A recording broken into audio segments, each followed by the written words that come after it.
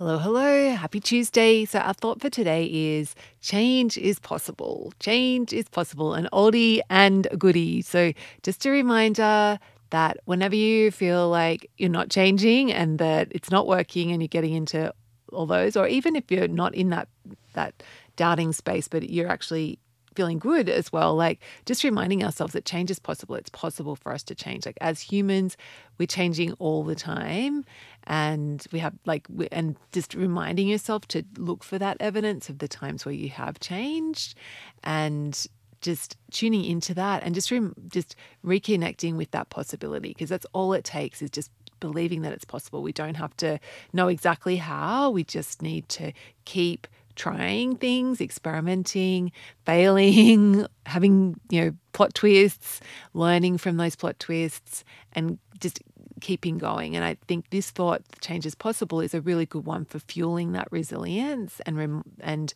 helping us to keep going, even when on the outside it may not seem like much is happening, or things are working out.